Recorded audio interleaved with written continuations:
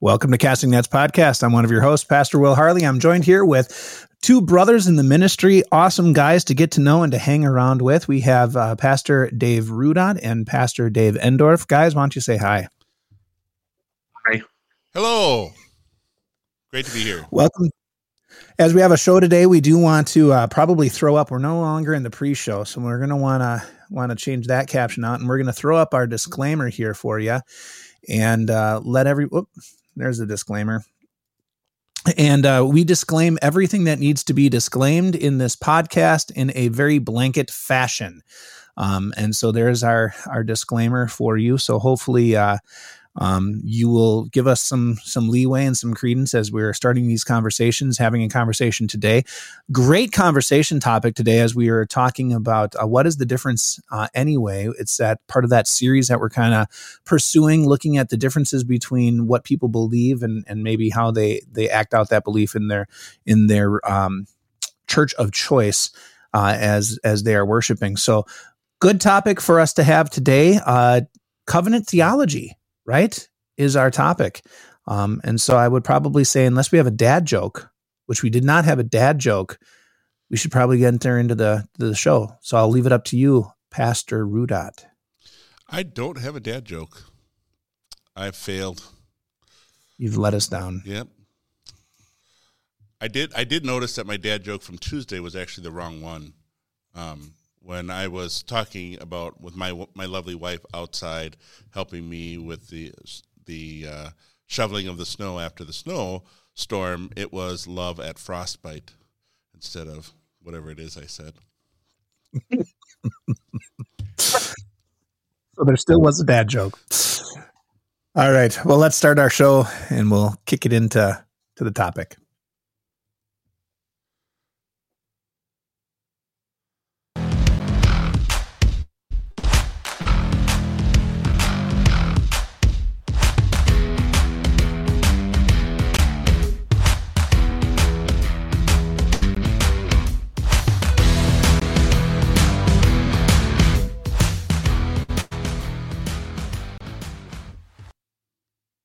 Well, Pastor Endorf, let's hand it off to you, and you can be the guide for the circus today.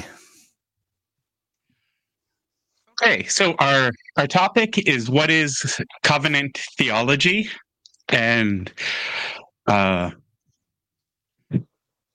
quick definition is that covenant theology is a way of looking at Scripture, a way of interpreting Scripture that focuses on covenants and finding covenant relationships in Scripture, or to say it better, recognizing the covenant relationships in Scripture and how they carry out God's plan of salvation. And so as Lutherans, we would look at Scripture thinking law and gospel. You know, is this passage law or is this passage gospel? As a covenant theologian would kind of look at Scripture and think, you know, what part of God's covenant does this fit into? You know, how does this explain God's covenant? Whose covenant responsibility is this? They would ask those types of questions instead of, is this law or is this gospel? So that's the kind of the short answer about what is covenant theology. And they would talk about three different types of covenants. The first would be the covenant of redemption from eternity. God made a covenant with himself among the Godhead, Father, Son, and Holy Spirit to redeem the world. Covenant of works, which is before the fall into sin, a very brief covenant with Adam and Eve, not to eat from the tree of the knowledge of good and evil. And then the third covenant would be the covenant of grace, the promise of the Savior and salvation by faith. And so they would they would look at how different passages of Scripture or different parts of Scripture fit into those three covenants. So I think maybe for some of our listeners, we would want to say that we talk about the covenant theology. We talk about how it's different from the way that typical Lutheran theology would approach. We do things in law and gospel, and you did that really, really well. One of the things I think that people don't use that word covenant often, and so the idea of a covenant is that idea of a, and correct me if I maybe am getting it too narrow, but isn't that idea of like that formal agreement between two parties, right? The idea of when most people talk about a covenant, you have two parties, and both parties must uphold something for the covenant to be solidified. We get that idea of cutting a deal from this idea of cutting a covenant, or making a covenant.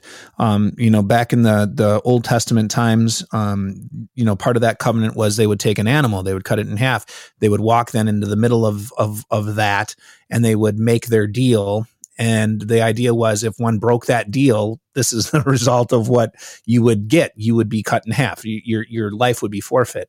And I think that brings in, and again, this maybe, please correct me if I'm wrong, but I think that brings a ton of weight into the conversation of covenant theology. That two-party formalized agreement, which kind of leads it off the rails. Even when they talk about those first three, redemptive work and grace. I would tend to agree with you there. And so just as we're starting off here, I think this is one of those areas where, we would want to say that there's a difference between, what is formally taught and what is preached, and then what is heard in the pew, and what people end up believing and dealing with. And that's one of the issues that we want to talk about and want to address, because people have their own opinion of the law. We have that natural inclination toward work righteousness, and as you were pointing out, we want to try to carry out our own salvation. And so, even though in the history of covenant theology, and a lot of covenant theologians would say the covenant of grace has responsibilities only on God. The way it plays out in the pew tends to be very different. Sure. But I think even in our own congregations, I think we would have people who would look at that, and whether, I don't think from our pulpits necessarily we preach covenant theology, we preach law and gospel theology, and we say, okay, here's God's law, here's God's gospel. God's law demands what must we do, and then you have the gospel that says, what has Christ done for you? But I've talked with enough members, so have you, that look at that and say, but I have to, which is back to that covenant, right? They are dealing in the idea of a formalized agreement where God will do these things and I must respond. I must do these things. I have to do these things. So I don't think it's just relegated to people who deal in covenant theology, following that line of thought of what our people hear sometimes isn't always what has been said. And so I think there's a problem on both sides. And so if we're going to be more precise, the difference here comes in the fact that when you're preaching covenant theology, you have those responsibilities that both sides have. What covenant theology tends to do is, in talking about the covenant of grace, they'll say both sides of that relationship have responsibilities. And so you, as a Christian, as somebody in a covenant relationship with God, you must do this. You must share the gospel. You must go to church. You must study his word. And they don't address the motivation, the reasons we do it. Sure. And so that is then left in the hands of the believer, the person in the pew. And so that's where, our own opinion of the law, our own tendency towards self-righteousness comes up. Whereas I would say in the law and gospel approach that we use, which we use for good biblical reasons, we make it clear that we must, because it is going to be a natural outgrowth of faith, and the necessity comes because of an internal prompting. It comes because we want to please God. Right. And so we make that clear that that's why we have to. But I mean, so many times within Scripture, and I don't want to get too off the rails, but I think so many times in Scripture, you have God equating His people to the trees, to the flower or the fruit bearing vine, and you look at that and you're like, okay, so God tends to us, He waters us, He prunes us, He does all that work, and the tree, the vine, produces. It must produce because that's what it is. It is a fruit tree. What do fruit trees do? They produce. It is a grapevine. What do grapevines do? They produce. It's a totally different idea of saying, I'm doing this because God did this. No, I'm doing this because this is what I am. And so if you are one thing, that's what you do. Does that make sense? As opposed to the idea of because He did, I then do. Yeah, absolutely. And again, I want to say, this can be an issue of emphasis. That when covenant theology is being emphasized and that covenant relationship is being emphasized, you have those musts and the law and the legalism being emphasized, and that desire to please God and that part being left out. Sure. And so what you end up with is, at best problematic. I am not saying that happens all of the time, that is or anything like that. But that is absolutely one of the issues of covenant theology. So can I ask? Does that make sense? It does. And following that, can I ask maybe a stupid question? And I'll be honest, I'm not as up on covenant theology. I know a little bit about it. You sent some really good information that I kind of read about. But so we're talking about those three arching areas. So the redemptive, the work, and then the grace. The covenant of grace. Those are the three overarching, right? And then you have the ones that kind of split down underneath that. Would somebody who falls into more heavily this idea of the covenant camp, would they say that God's reaction or God's, I don't want to say reaction, God's action from all eternity was reactive? That it's like, okay,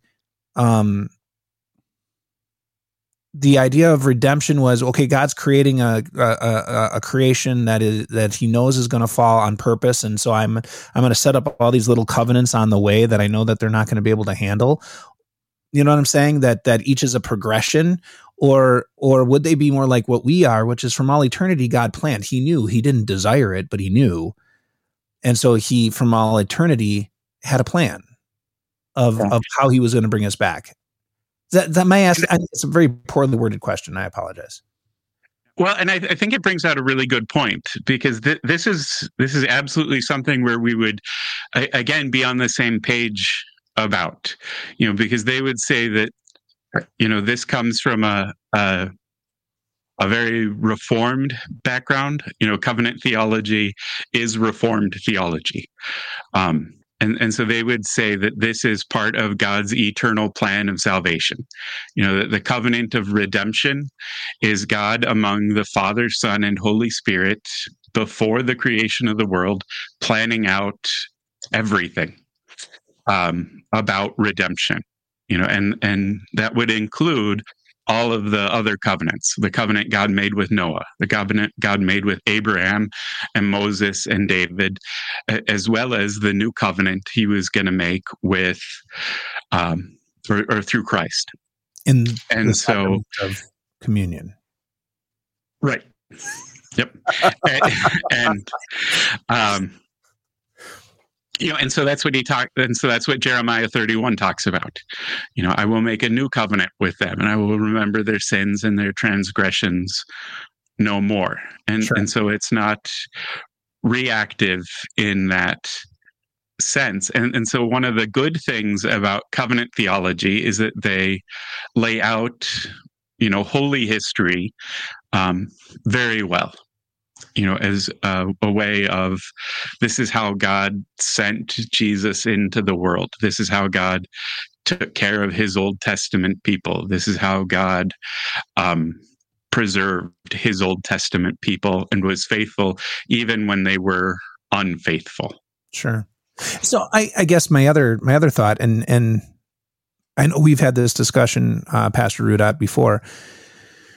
Would other than the Mosaic covenant, right? Other than the Mosaic covenant, where you have the law involved and you have the holiness of God's people involved in that relationship, I will be your God, you will be my people. Would we not want to move away from using the term covenant and move more towards testament? I mean, it is so I know we like to say Abrahamic covenant because the Lord had Abraham split the calf, and then the Lord puts him to sleep, and he makes the promise. So that's a one-sided. That's a testament, right? It's a different word completely. In the garden, we have the Lord making a testament. Do this. If you don't do this, you will die. It's not, let's say, you follow me, I will be your God. It's just, this is the reaction. It's a testament. This is a promise. This will happen. You have in the Davidic promise, you have the Lord saying, I'm going to preserve your throne, and one of your line will sit on the throne forever. David had nothing to do with that. There was nothing for him to participate in it. So wouldn't that be a testament?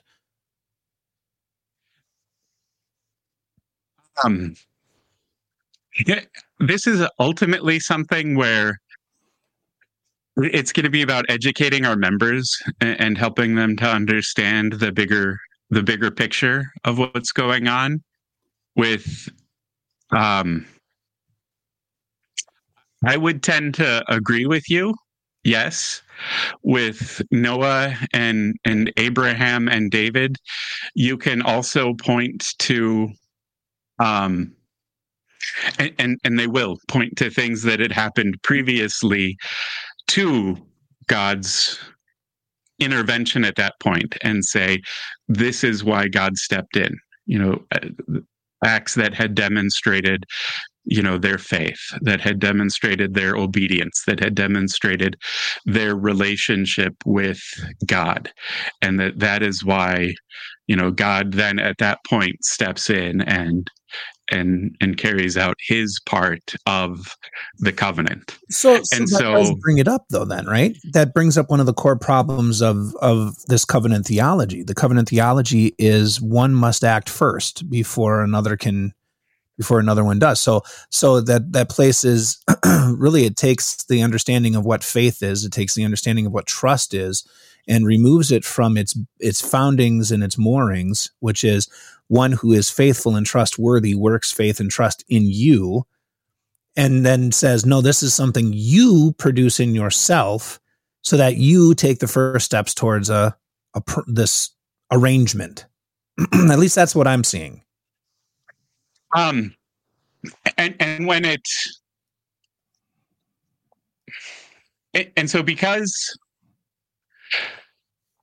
I guess I would make it kind of a distinction here.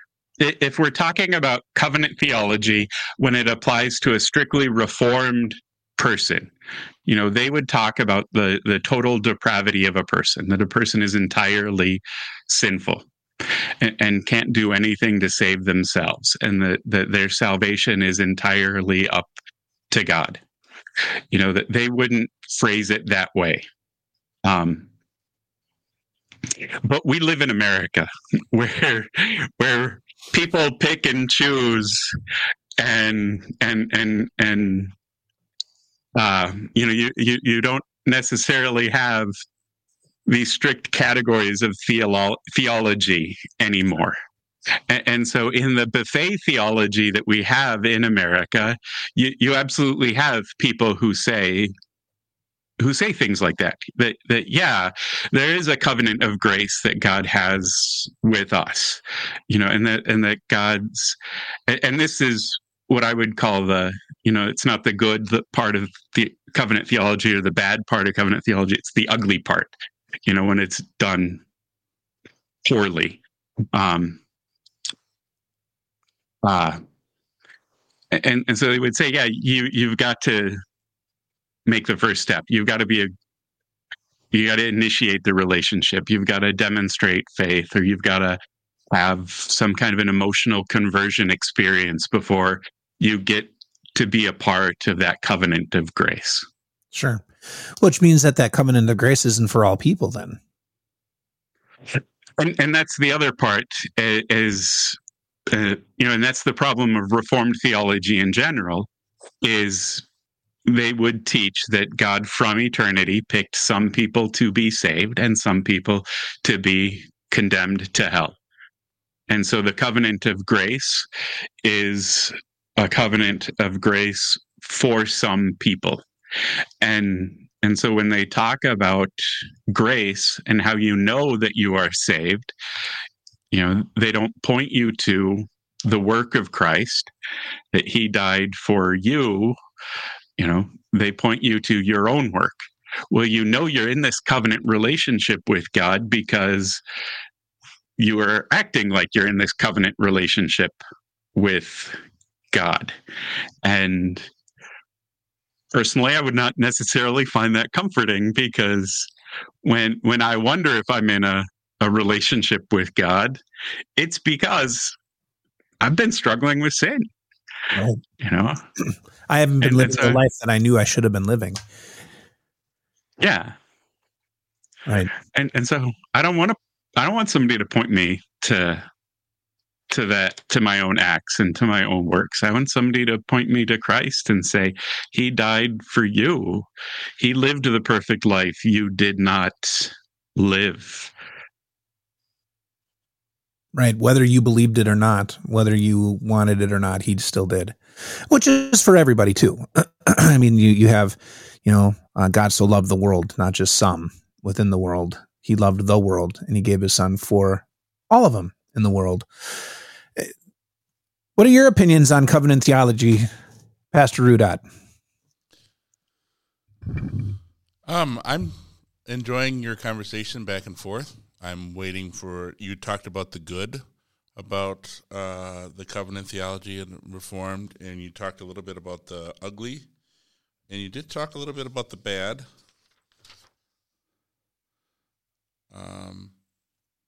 But I am interested to hear, how can our listeners who are either watching this or listening, how can they identify this kind of conversation? Because like Dave was saying at the beginning, sometimes when you are listening to a preacher, he's not going to say the word covenant, but you're going to infer that from his preaching.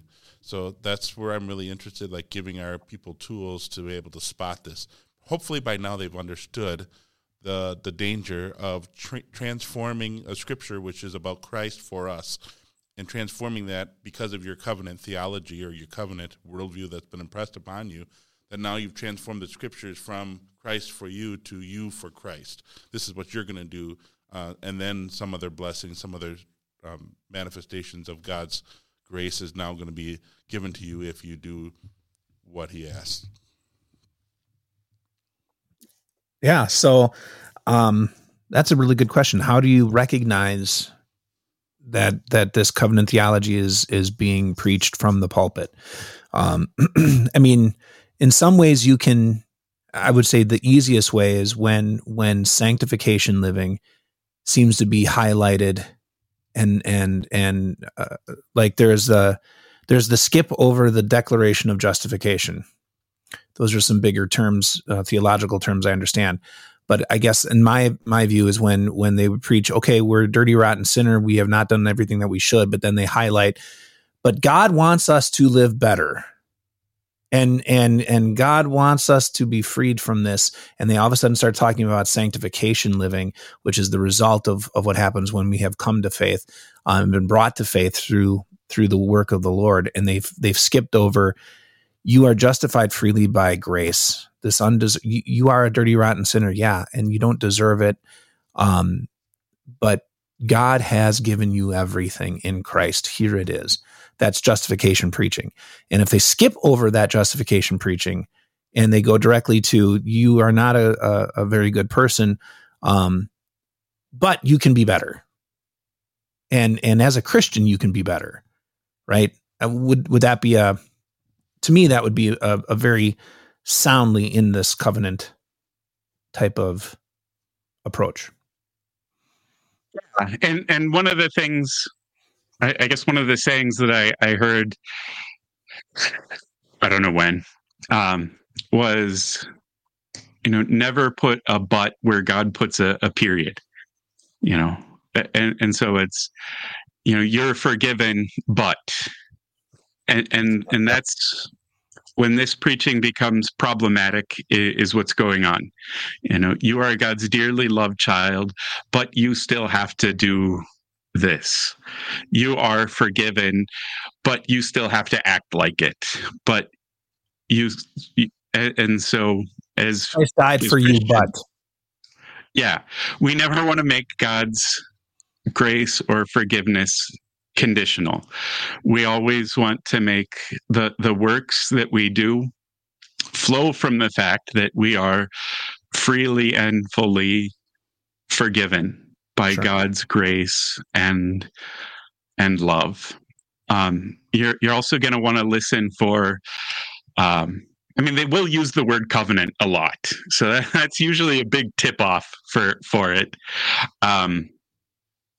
But you're going to want to listen for relationship words, keeping up both sides of the relationship.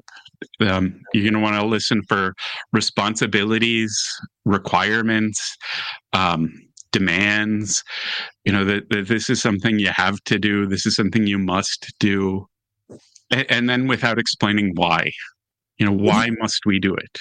Would you say that maybe even when you leave, and this has been my experience growing up and things. And when I was in college, I had friends that were part of other faiths, and I'd go with them, and they say, well, come. I'd go home with them on a weekend or something like that, and you'd be like, okay, they're going to church, so you went, and you hear some of these things. To me, it also was a good indicator when you left, and you're like, I left with more baggage than I came.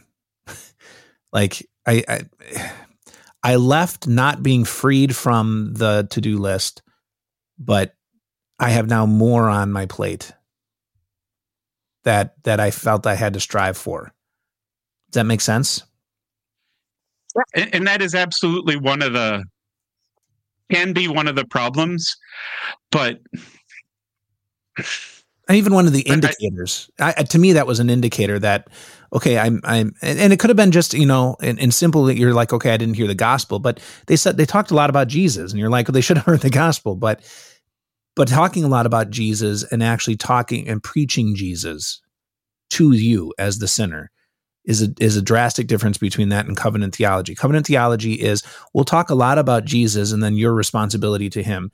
And then you leave and you're like, okay, I heard a lot about Jesus, but I have a lot more on my plate of things that I have to match up. As opposed to, I came in with a lot on my plate and I left with nothing on my plate because Christ is preached for me. Yeah.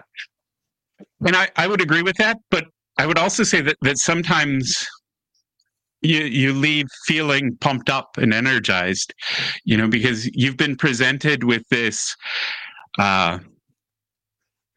pre-game speech from a football game, and you're just jacked up to go out there and do it. And you're like, I'm going to be a great husband, and my wife is going to be amazed, and it's going to be awesome, and I'm going to crush it, and it feels good, that until the next day or a week from now. Yeah. And so There are times the law makes us feel good. Our new man rejoices in God's law, and it should, and that's a good thing. But you want to pay attention to: is this Christ for me? Is this what God has done for me? Am I doing these things because I love my neighbor and I love God, and this helps my neighbor and this pleases God? Or am I doing this because this is how I stay a Christian? This is how I preserve my faith. This is how I preserve my relationship with God. Those kinds of things. Yeah, well, that makes me start to think now, and it almost makes you feel guilty, because how many of us have said, I'm doing this because it is good and God pleasing. And now you start to think, and that is, I've heard many Lutherans and very good Lutherans, and very, very sound Christians say that I do these things not because I want the thanks, not because I want accolades, but because it's good and God pleasing. And you almost could say, is that good and God pleasing? So I have to do them, because otherwise, you could be I'm not saying you are, but you could be crossing that line, right? Of doing those things not because it is good for our fellow man, which is good and God pleasing. That I'm doing these things for them because I am equipped by the Lord who does everything for me. You see, there's that switch, that I'm not doing these things for God. I'm doing these things for people because I'm equipped to do them by God. There is such a fine line between what you said and doing what is good because that's who you are. Like how do you differentiate between those two? Because you're saying, I'm doing this because that's the new person inside of me who wants to do those things. Forget about the motivation. That's what he's going to do because that's who he is. Right.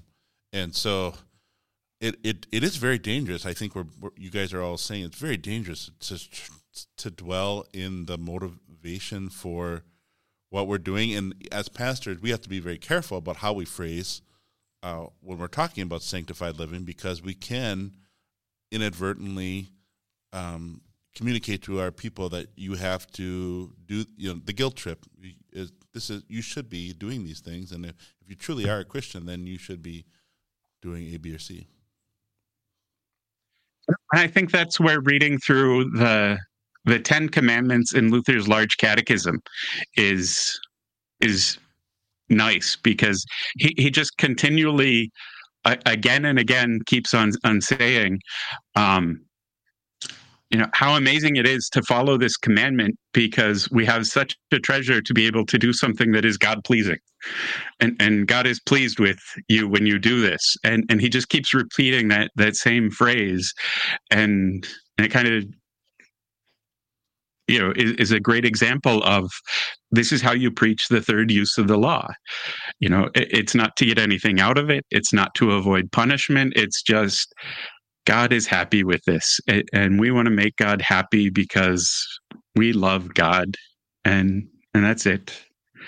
And that's, one of the ways that we still fall short, even as believers, in our motivation, is that it's so easy in the day-to-day life to lose sight of God, and we just do stuff because it's automatic, or it pops up, or you name it, and we've entirely forgotten about God. But we are still forgiven, and he still loves us. And so this is one of those shortcomings of covenant theology, because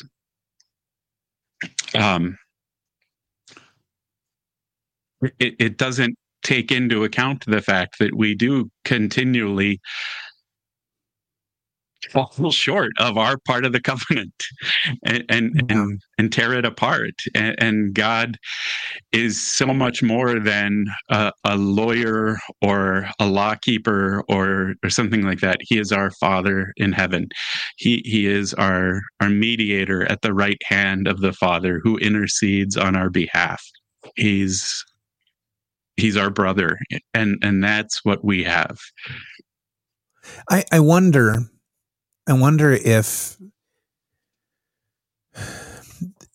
people who rest on this covenant theology type of idea, I wonder if they are forcing a covenant where God speaks a promise, and then where God makes a testament, what rests on him and his work, they want to see our action in it.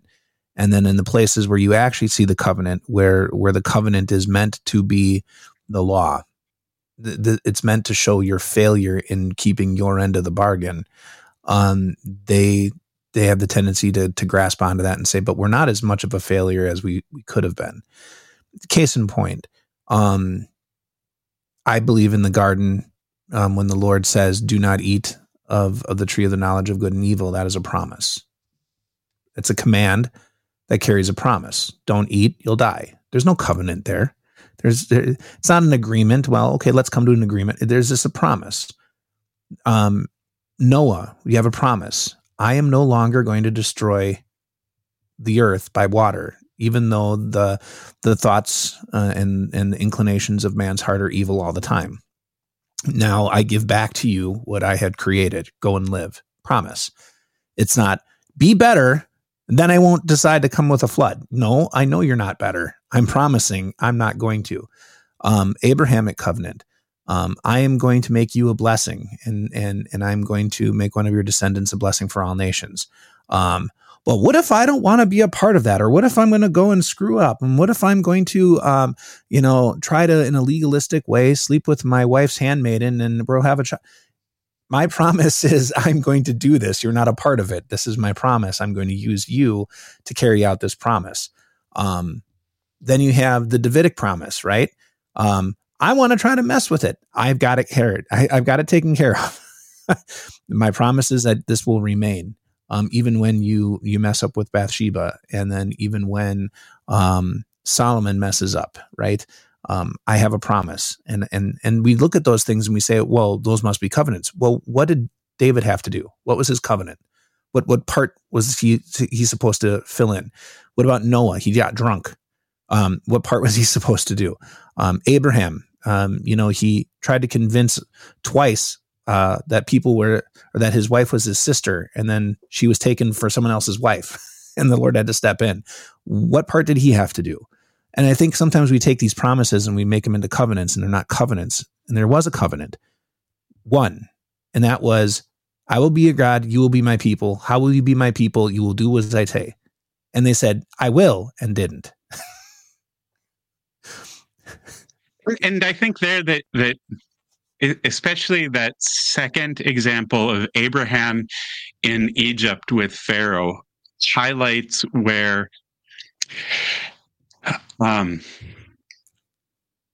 it is a testament, where it is all one-sided with God, because what does he say to Pharaoh?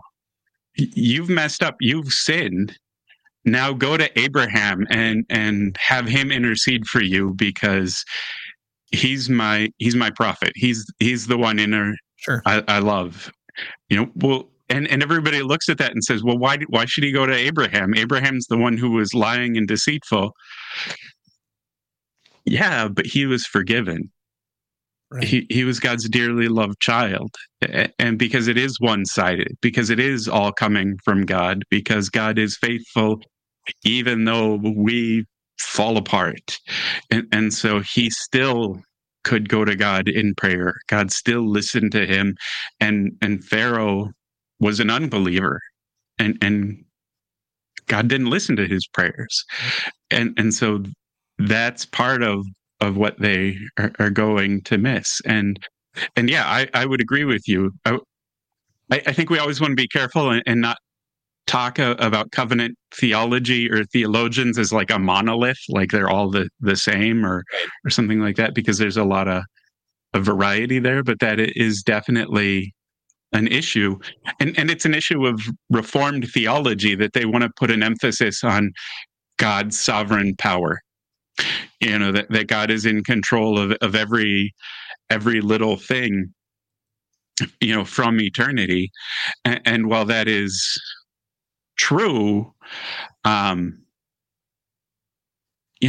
God emphasizes is his greatness, is his glory, is his forgiveness and his grace.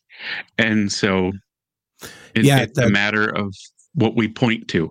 Yeah, and the church never, I guess, I'm going back to, Reformation proclamation and Reformation preaching, but, it's the statement of the early reformers was not God's covenant is the truth upon which the church stands or falls, but it was justification is the doctrine upon which the church stands or falls, right? How are you forgiven? How are you justified before God is the doctrine upon which the church stands or falls.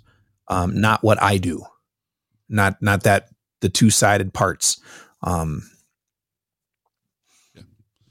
Yeah, and justification is the greatest work of God, and not a one step along the way until he gets to this covenant relationship. Like, we're justified, and now we can have this new relationship with God or new covenant with God. This is the end all be all. Law and gospel is the two big things of the Bible, not parts a means to another big thing. Right. Yeah, not the secret knowledge. Yeah. And even in Jeremiah 31, when it talks about the new covenant, what does it mean to know God? And how do we know God?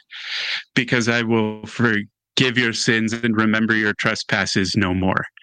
Or Isaiah, when he talks about, punishment, he calls that the alien work of God, and because it's not something he wants to do. He's willing to do it, but it's not something he wants to do. And so when we talk about who God is and what he wants to emphasize and what he tells us in his word he wants to emphasize, it is forgiveness. It's not his sovereign power or his sovereign nature. It's that he forgives. Yeah. Or when he talks about his glory appearing at Christmas, that's what makes him great. Christ and his incarnation. Well, so that's what we emphasize. I had even heard, even in the Mosaic covenant with the giving of the 10 commandments, and you have the giving of the moral law. Those are the 10 words, the Decalogue. Those are proclamations. And so beautifully, I guess, as I was thinking about it, what I had heard, one pastor say is yes, you look at those, and from our sinful nature, we recognize we can't do those things. It serves as the law in the form of a mirror and a curb. But how great that those are ways that God declares over you, right? That he says, I will view you as these things. Well, how only does he view us as these things? He views us as these things because his son has fulfilled them. You have not. And so the 10 commandments are really for his son. And then he declares them over you. You will have no, it's not necessarily, you will not is the declarative, it's a declarative statement. You will not have anyone over me because I will make myself so abundantly clear here in my son. You will honor me. Why? Because I've changed your life here in my son, right? You will worship me. Why? Because I have changed and I have brought you to myself. You will look at other people in these ways and you will honor them and you will respect them and you won't take from them. Why? Because I have changed the very core of who you are. Yes, we look at the Decalogue and we look at the 10 commandments and we're like, these are God's law, but looking at it in the beautiful part of our Savior, these laws were spoken to him for him to do for us. And then in him, we are these things. God sees the perfect person who's kept the law because of Christ.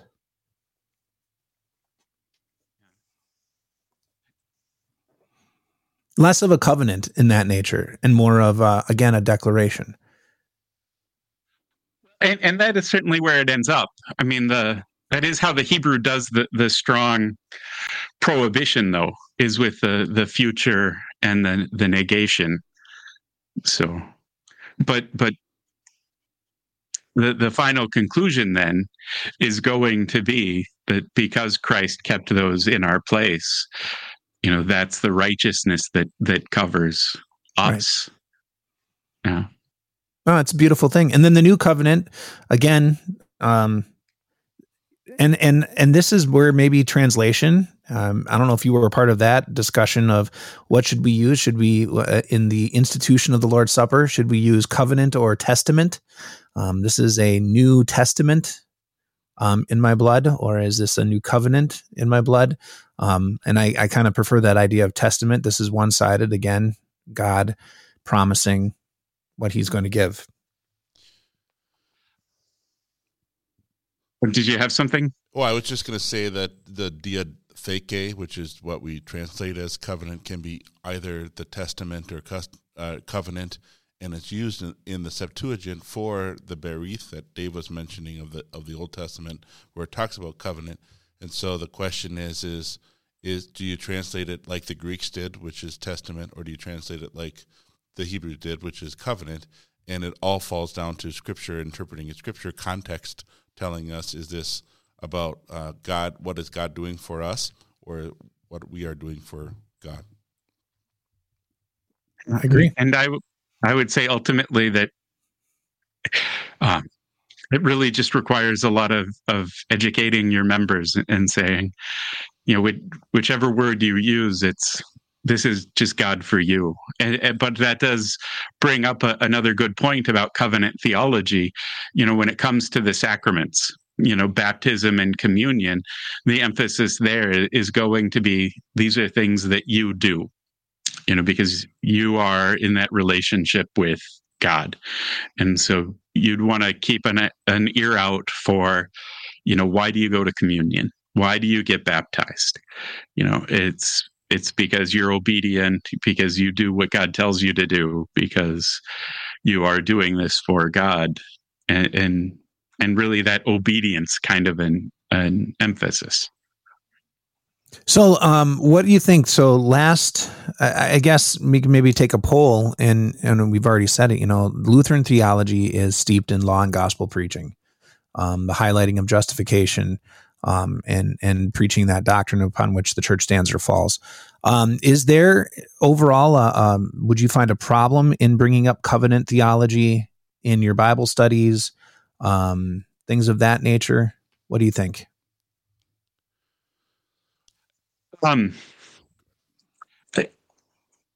think that since covenant theology really is an approach to Scripture, that I would have a problem doing it and bringing it up. I think that there are definitely good points that it does emphasize a relationship with God, and I think that's a good thing, and that when it's done well and really just brings out some of those things in the text, that there are a lot of blessings that God has brought out for the church that we can appreciate. But that when it comes to an approach of Scripture, because it glosses over, it really misunderstands the third use of the law, is what it's going to come down to. It overemphasizes God's sovereign nature. It leaves out the freedom that we have in Christ because we are forgiven.